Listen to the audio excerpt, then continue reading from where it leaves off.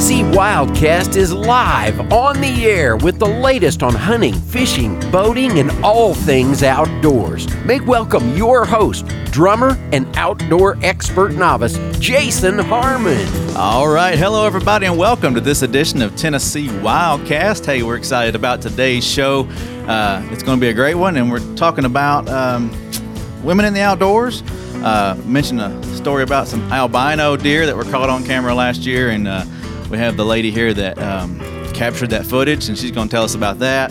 And she's going to tell us all about her experiences in the outdoors, how she got introduced into that, and all that kind of stuff. So it's going to be fun. I have Mr. Don King with me. Yes, sir, Jason. Thanks for the invite, and glad to be dealt in around our Wildcast poker table here. Yeah, we'll deal everybody in today. Miss Amy Hall, we're going to deal her in and have her with us. We're glad to have you. Thank you for having me. If you're looking around, we've got a few more things on the wall. Yeah, the decorator's been in, haven't they? Yeah. We had to incorporate some of Don and I into the room. We got a drum back here, a guitar behind him, a Route 66 tie-in, and you may learn more about that in the shows to come, maybe. That's a good idea. Stuff like that. Keep you guessing. So, anyway, studio's looking cool, and I'm glad to be here today. Amy, we met Amy through Mr. Joe Benedict. Yes. He is our Chief of the Wildlife Division here Thank you, Don. at TWRA. Yes, yeah. And he does great work upstairs, keeping wildlife in order up there. And he said, I met this lady, or I know this lady, Amy Hall. She'd be a great guest. And then James Kelly, our deer biologist, said, I've seen her on a podcast. I think she'd be great for you. So, right. So Amy is here today, and we're glad to have her. I appreciate it. So tell us about yourself. I learned about you through Joe and James and the albino deer that you ran across, and that's kind of how we met. But tell us about yourself real quick. Well, I come from Jackson, Tennessee. I'm originally from West Tennessee, and hit Alabama for a few years, and then back up here to Nashville in 2001. Okay. So we're in Smyrna now. It's my husband, and we've got two kiddos that are a little bit older, elementary school. Yeah, fun times. Fun times. They still like you at this age. So I'm enjoying that part. Mom's that still part of cool life. right now? Yes. I'm a photographer here in town. Okay. Family events, that kind of thing. Pretty much anything except for weddings. Wildlife? A little bit of wildlife. Okay. Oh, good. I'd like to delve into that a little bit more, I think, as I grow in hunting. Yeah.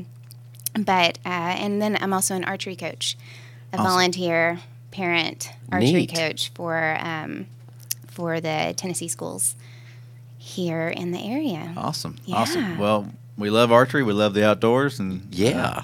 glad you're here today, and look forward to learning more about you and just talking about women in the outdoors. You're fairly new to the sport of hunting from the podcasts that I've seen online and learned about you. But who introduced you to the outdoors, and what got you interested into hunting? I get that question a lot. It's when did you start? Who was it? Family? Was it when you were little? No, it wasn't. Nobody in my family hunts, and I think my brothers started hunting when they became teenagers, but I was already gone at that point in time. So this will be my 4th season hunting. All right. I think it was my husband was who inspired me to get started. So you mentioned earlier before the show, before we started rolling tape, that your husband works in wildlife field as well. Mm-hmm. He graduated from UT with wildlife and fisheries degree, and he's at the Corps of Engineers as a biologist. Awesome. So he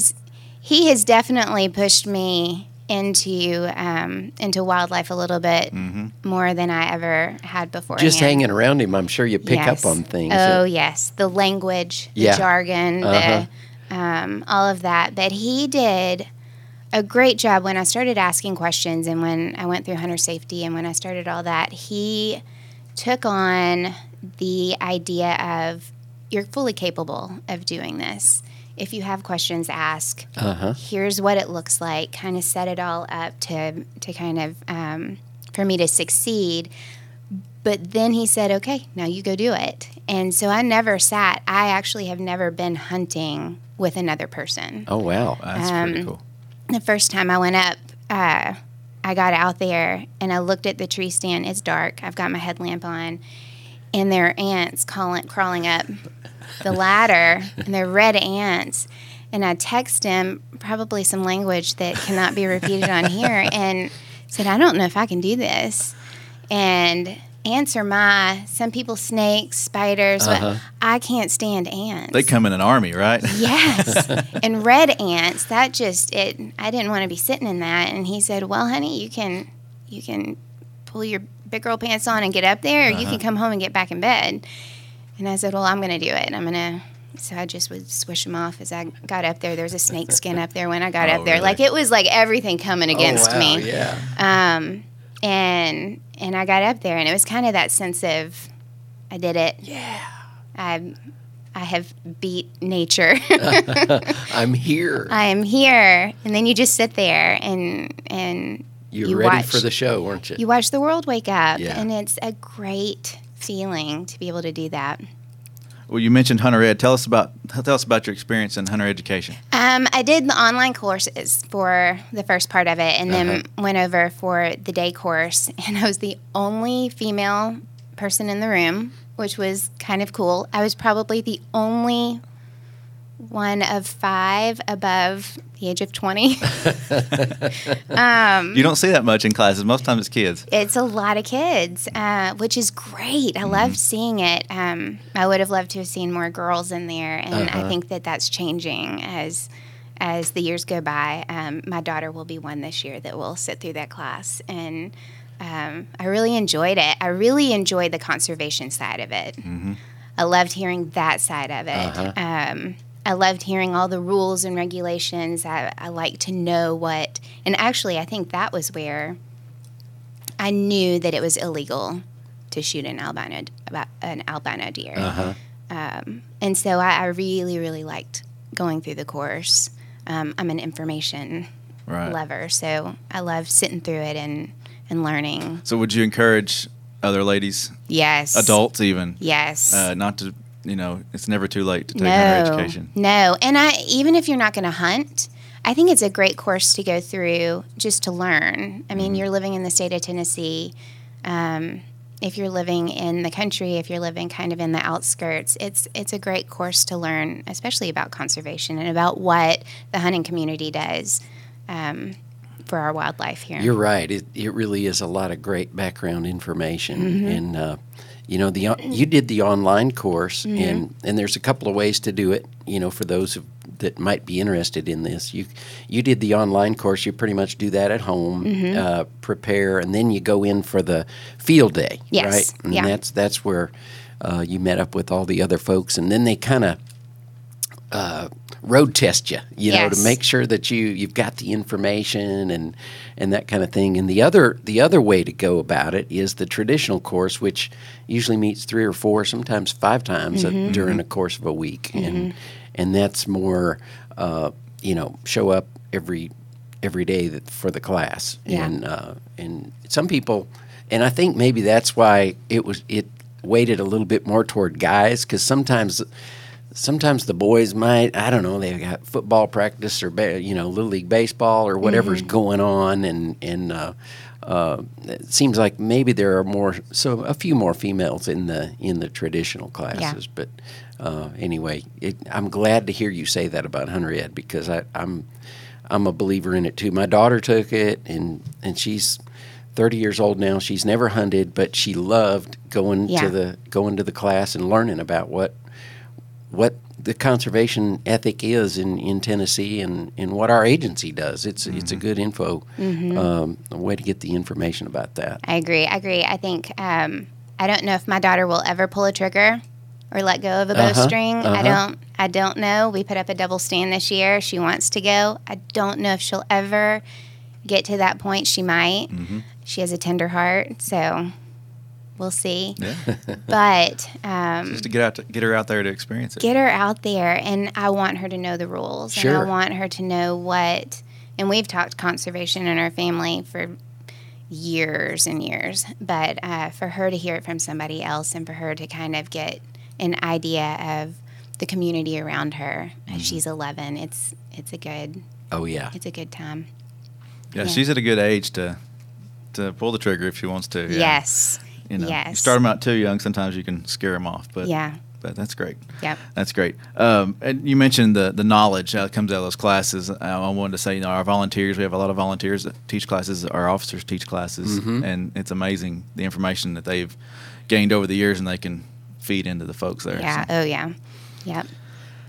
All right. Well, let's move forward a little bit. Learning curves, or did it all come natural? So you said you went out that morning, and there's bugs and there's snake skins and there's all kinds of stuff happening. But after a few days, did it come natural? Did you feel like I can do this? I feel like we might not go as often as, I might get out there 15 times in a season, which I think is really good. That's more than I went this past year. It's really good. But I feel like every fall, it's almost like a reintroduction to it. Mm-hmm. It's kind of like Christmas Eve, starting out that night before. And everything. And then getting back up in there, and then it becomes kind of secondhand. That first time I went out, I think the learning curve was climbing a stand, making sure your harness is on, that you're clipped in. It really is this high. Yeah. 20 feet is a lot. 15, whatever it may be. Trying to figure out, where are they coming from? Which direction are they coming from? Am I high enough? Am I covered enough? When the sun comes up, am I in the sun? Am I, like, what are all of our, what are the things that I start noticing? What wakes up first, the birds or the squirrels? Yeah. Is that a squirrel or is it a deer? Right, yeah, they'll drive you crazy. They will, they really will. So I think that the learning curve was more just the little idiosyncrasies of it. But I felt well prepared going into it. It just kind of was it was nice to sit. That's good. I've got a question. Mm-hmm. Okay, you have two little ones. Mm-hmm. Obviously, you can't both just vacate the house, pre-dawn and just go out and go your own way. Yeah. So what do you guys do? Shifts? I'm taking this Saturday morning, you take the next? That is it's like a drawing straws. Who gets to go? Flip the coin, right? It is. And my husband, we've talked about that, and he said, I never thought of having to fight for getting to go. As soon as it gets too cold, though, he's out. It's all you. So I do more hunting December through January in that last little bit when it gets too cold. Okay. But you need two ladder stands, two double stands. So one can take one kill, one take the other. There you go. We put up a double this year and a single, so we can actually figure some things out. But yeah, we need two doubles in there. Yeah. So challenges, and you've mentioned a few maybe, and rewards, and is it relaxing? Just all that. And the challenge is, I am not a very tall person. I'm not a very, I feel like I'm strong, but the challenges have been field dressing. Mm-hmm.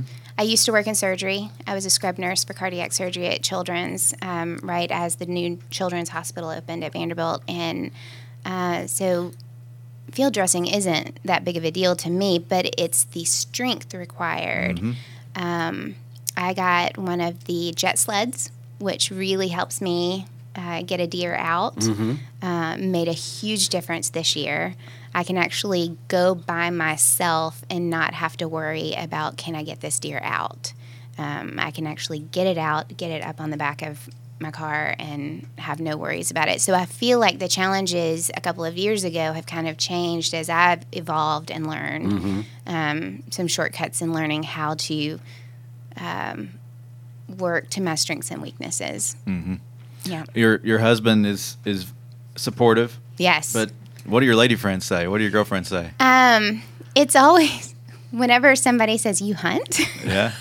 I thought you were a soccer mom, or it's not the I first. am. I'm that too. I drive a truck now, not a minivan, right? I don't drive a truck, but I don't drive a minivan. Okay. But I think it's kind of a shock. All of my girlfriends that know are very supportive and excited for me and for our family. And I don't know, it's who you surround yourself with. Mm-hmm. I don't think I've the only negative I've gotten have been comments from radios or podcasts or like anything like that. But you're going to find that anywhere. Yeah, sure. I've noticed that in listening to an earlier one that you guys really don't have to shop for meat anymore at the supermarket, right? Or very rarely. Very rarely. I mean, we still get chicken or turkey, things like that, because I went pretty zero for turkey this year. Me too. It was my first time turkey hunting and got nothing, and that's okay. Yeah. It's perfectly fine. But yeah, we don't really buy beef anymore. It really helped out this fall. I know that we had the big beef scare with bacteria coming through, and it was kind of nice to have that. We don't have to worry about that. Got a freezer full, right? We have a freezer full. If you want tacos, we've got meat. I don't have to go to the store. We'll just thaw something. We use a processor out of,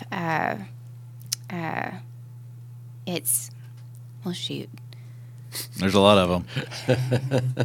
It's out east. Yeah. Flowers. Okay, yeah. I've heard of that one. Flowers, and they are amazing. We don't have a facility right now. I could hit Joe up maybe. And it'd be nice to be able to process on our own. But until then, we really like Flowers and how they handle. It's quick. Between field and freezer, it's really quick, and I feel like they do a great job. It's amazing, though, how easy it is to do it at home if you want to. Yeah. If you got the space and. Yeah, that's the key, I think, having the place to do it. Yeah. The grinder is real cheap if you want to make hamburger out of that or whatever. But yeah, I think our vegan Indian neighbors that we love very, very much, and they share all of their recipes and food, and we eat all of it. Oh, wow. But I don't think they would appreciate a deer hanging in the backyard or in the garage. That close, huh? We'll be a little respectful there. We'll go to Joe's. Sure. I think a 10 by 10 tent be in your future, maybe, with some walls. So Hey, we boiled a couple heads on the back on the back porch, and that might be enough for them. Yeah. All right, well, let's jump into Becoming an Outdoors Woman. Have you ever been to a Becoming an Outdoors Woman event?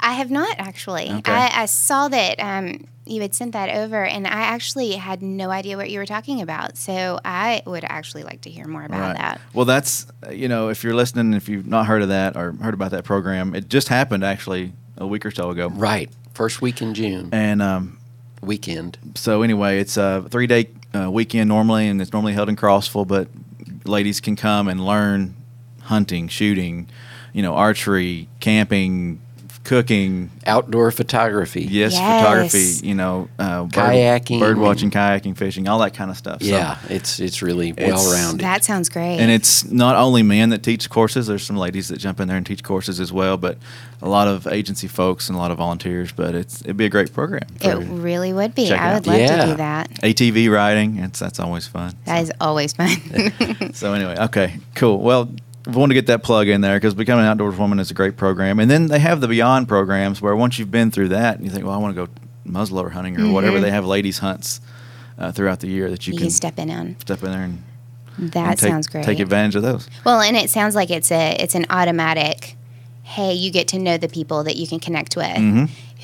I've read in an article that women are the fastest growing in hunting. Like the numbers are crazy entering hunting, but they're also the fastest dropout rate. And so this sounds like it would be a great way to connect other women with each other in order to keep it going.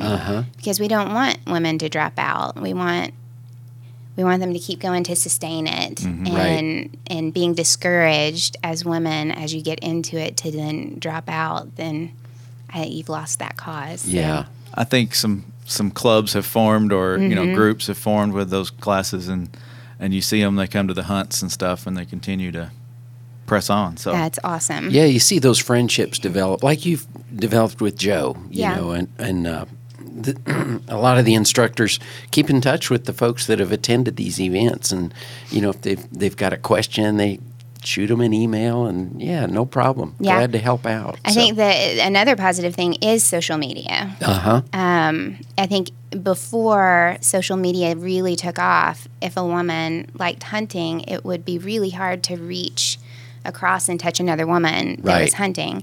And so social media kind of closes that in.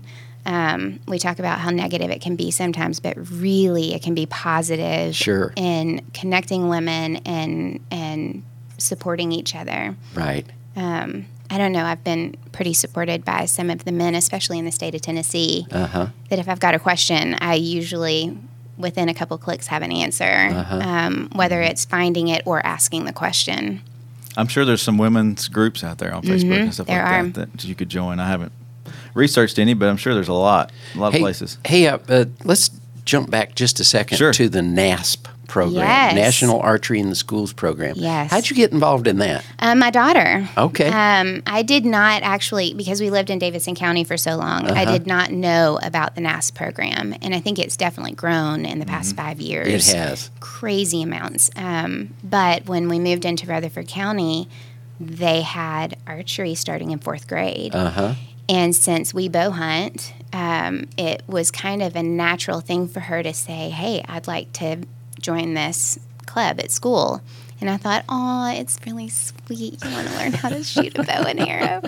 I did not know at the time how involved it was and how great the program is at getting kids' hands on bows.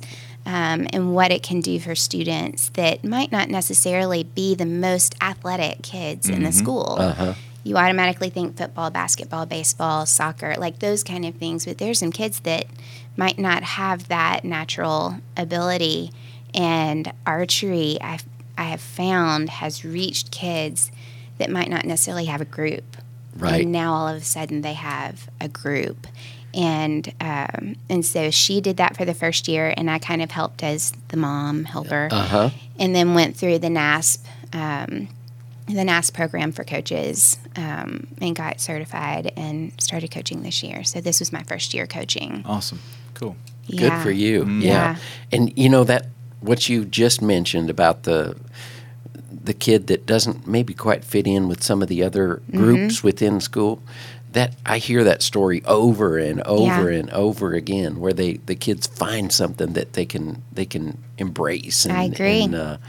And I've heard time after time that it does increase school attendance. That kids are more enthusiastic about coming to school because they get to shoot that day. It increases focus. It increases drive. It increases behavior. You've got to have grades, behavior, focus, like all of that in order to shoot, to be a part of the team. And, of course, I'm on the elementary level, so I've got these little 4th graders coming in who are looking all different directions. And by the end of the year, it is straight on focus. The safety of it, the drilling of the safety aspects of it, which we can admit 4th and 5th graders, that's what we're doing. We're focusing on that. So as they get into middle school, they already have that foundation. And so it has been a great thing to be able to volunteer and help with that. It's amazing at the state shoot to stand up there in Rutherford County at Miller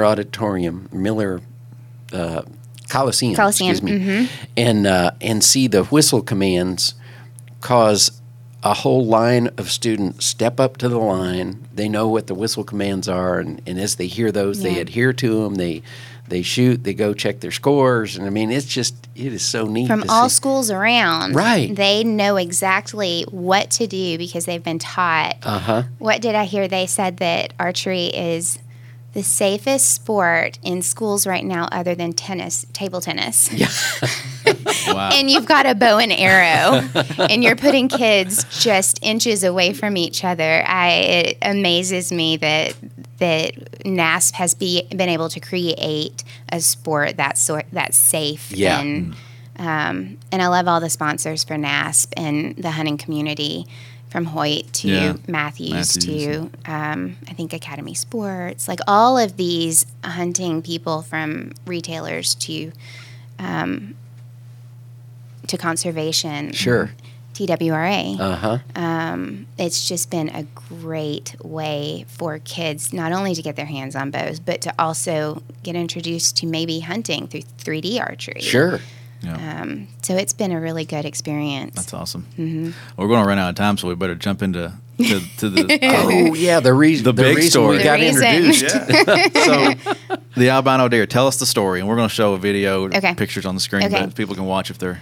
Well, actually, we had just come from a NASP tournament, and I thought it's a beautiful day. It's November, right before Thanksgiving, and I was up in the tree stand, and all of a sudden the wind picked up, and I thought, this isn't going to happen. This is going to be a bad day.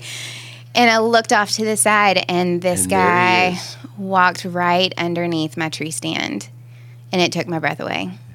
Wow. It took a double take. Mm-hmm. I didn't know what I was looking at first. That was the buck that walked up, the 8-point that walked up behind me. A few minutes later. So I knew. So it was a good day. It was a good day. I knew that I couldn't shoot him. Mm-hmm. So I pulled my camera out. I pulled my phone out, and I thought, nobody's going to believe me.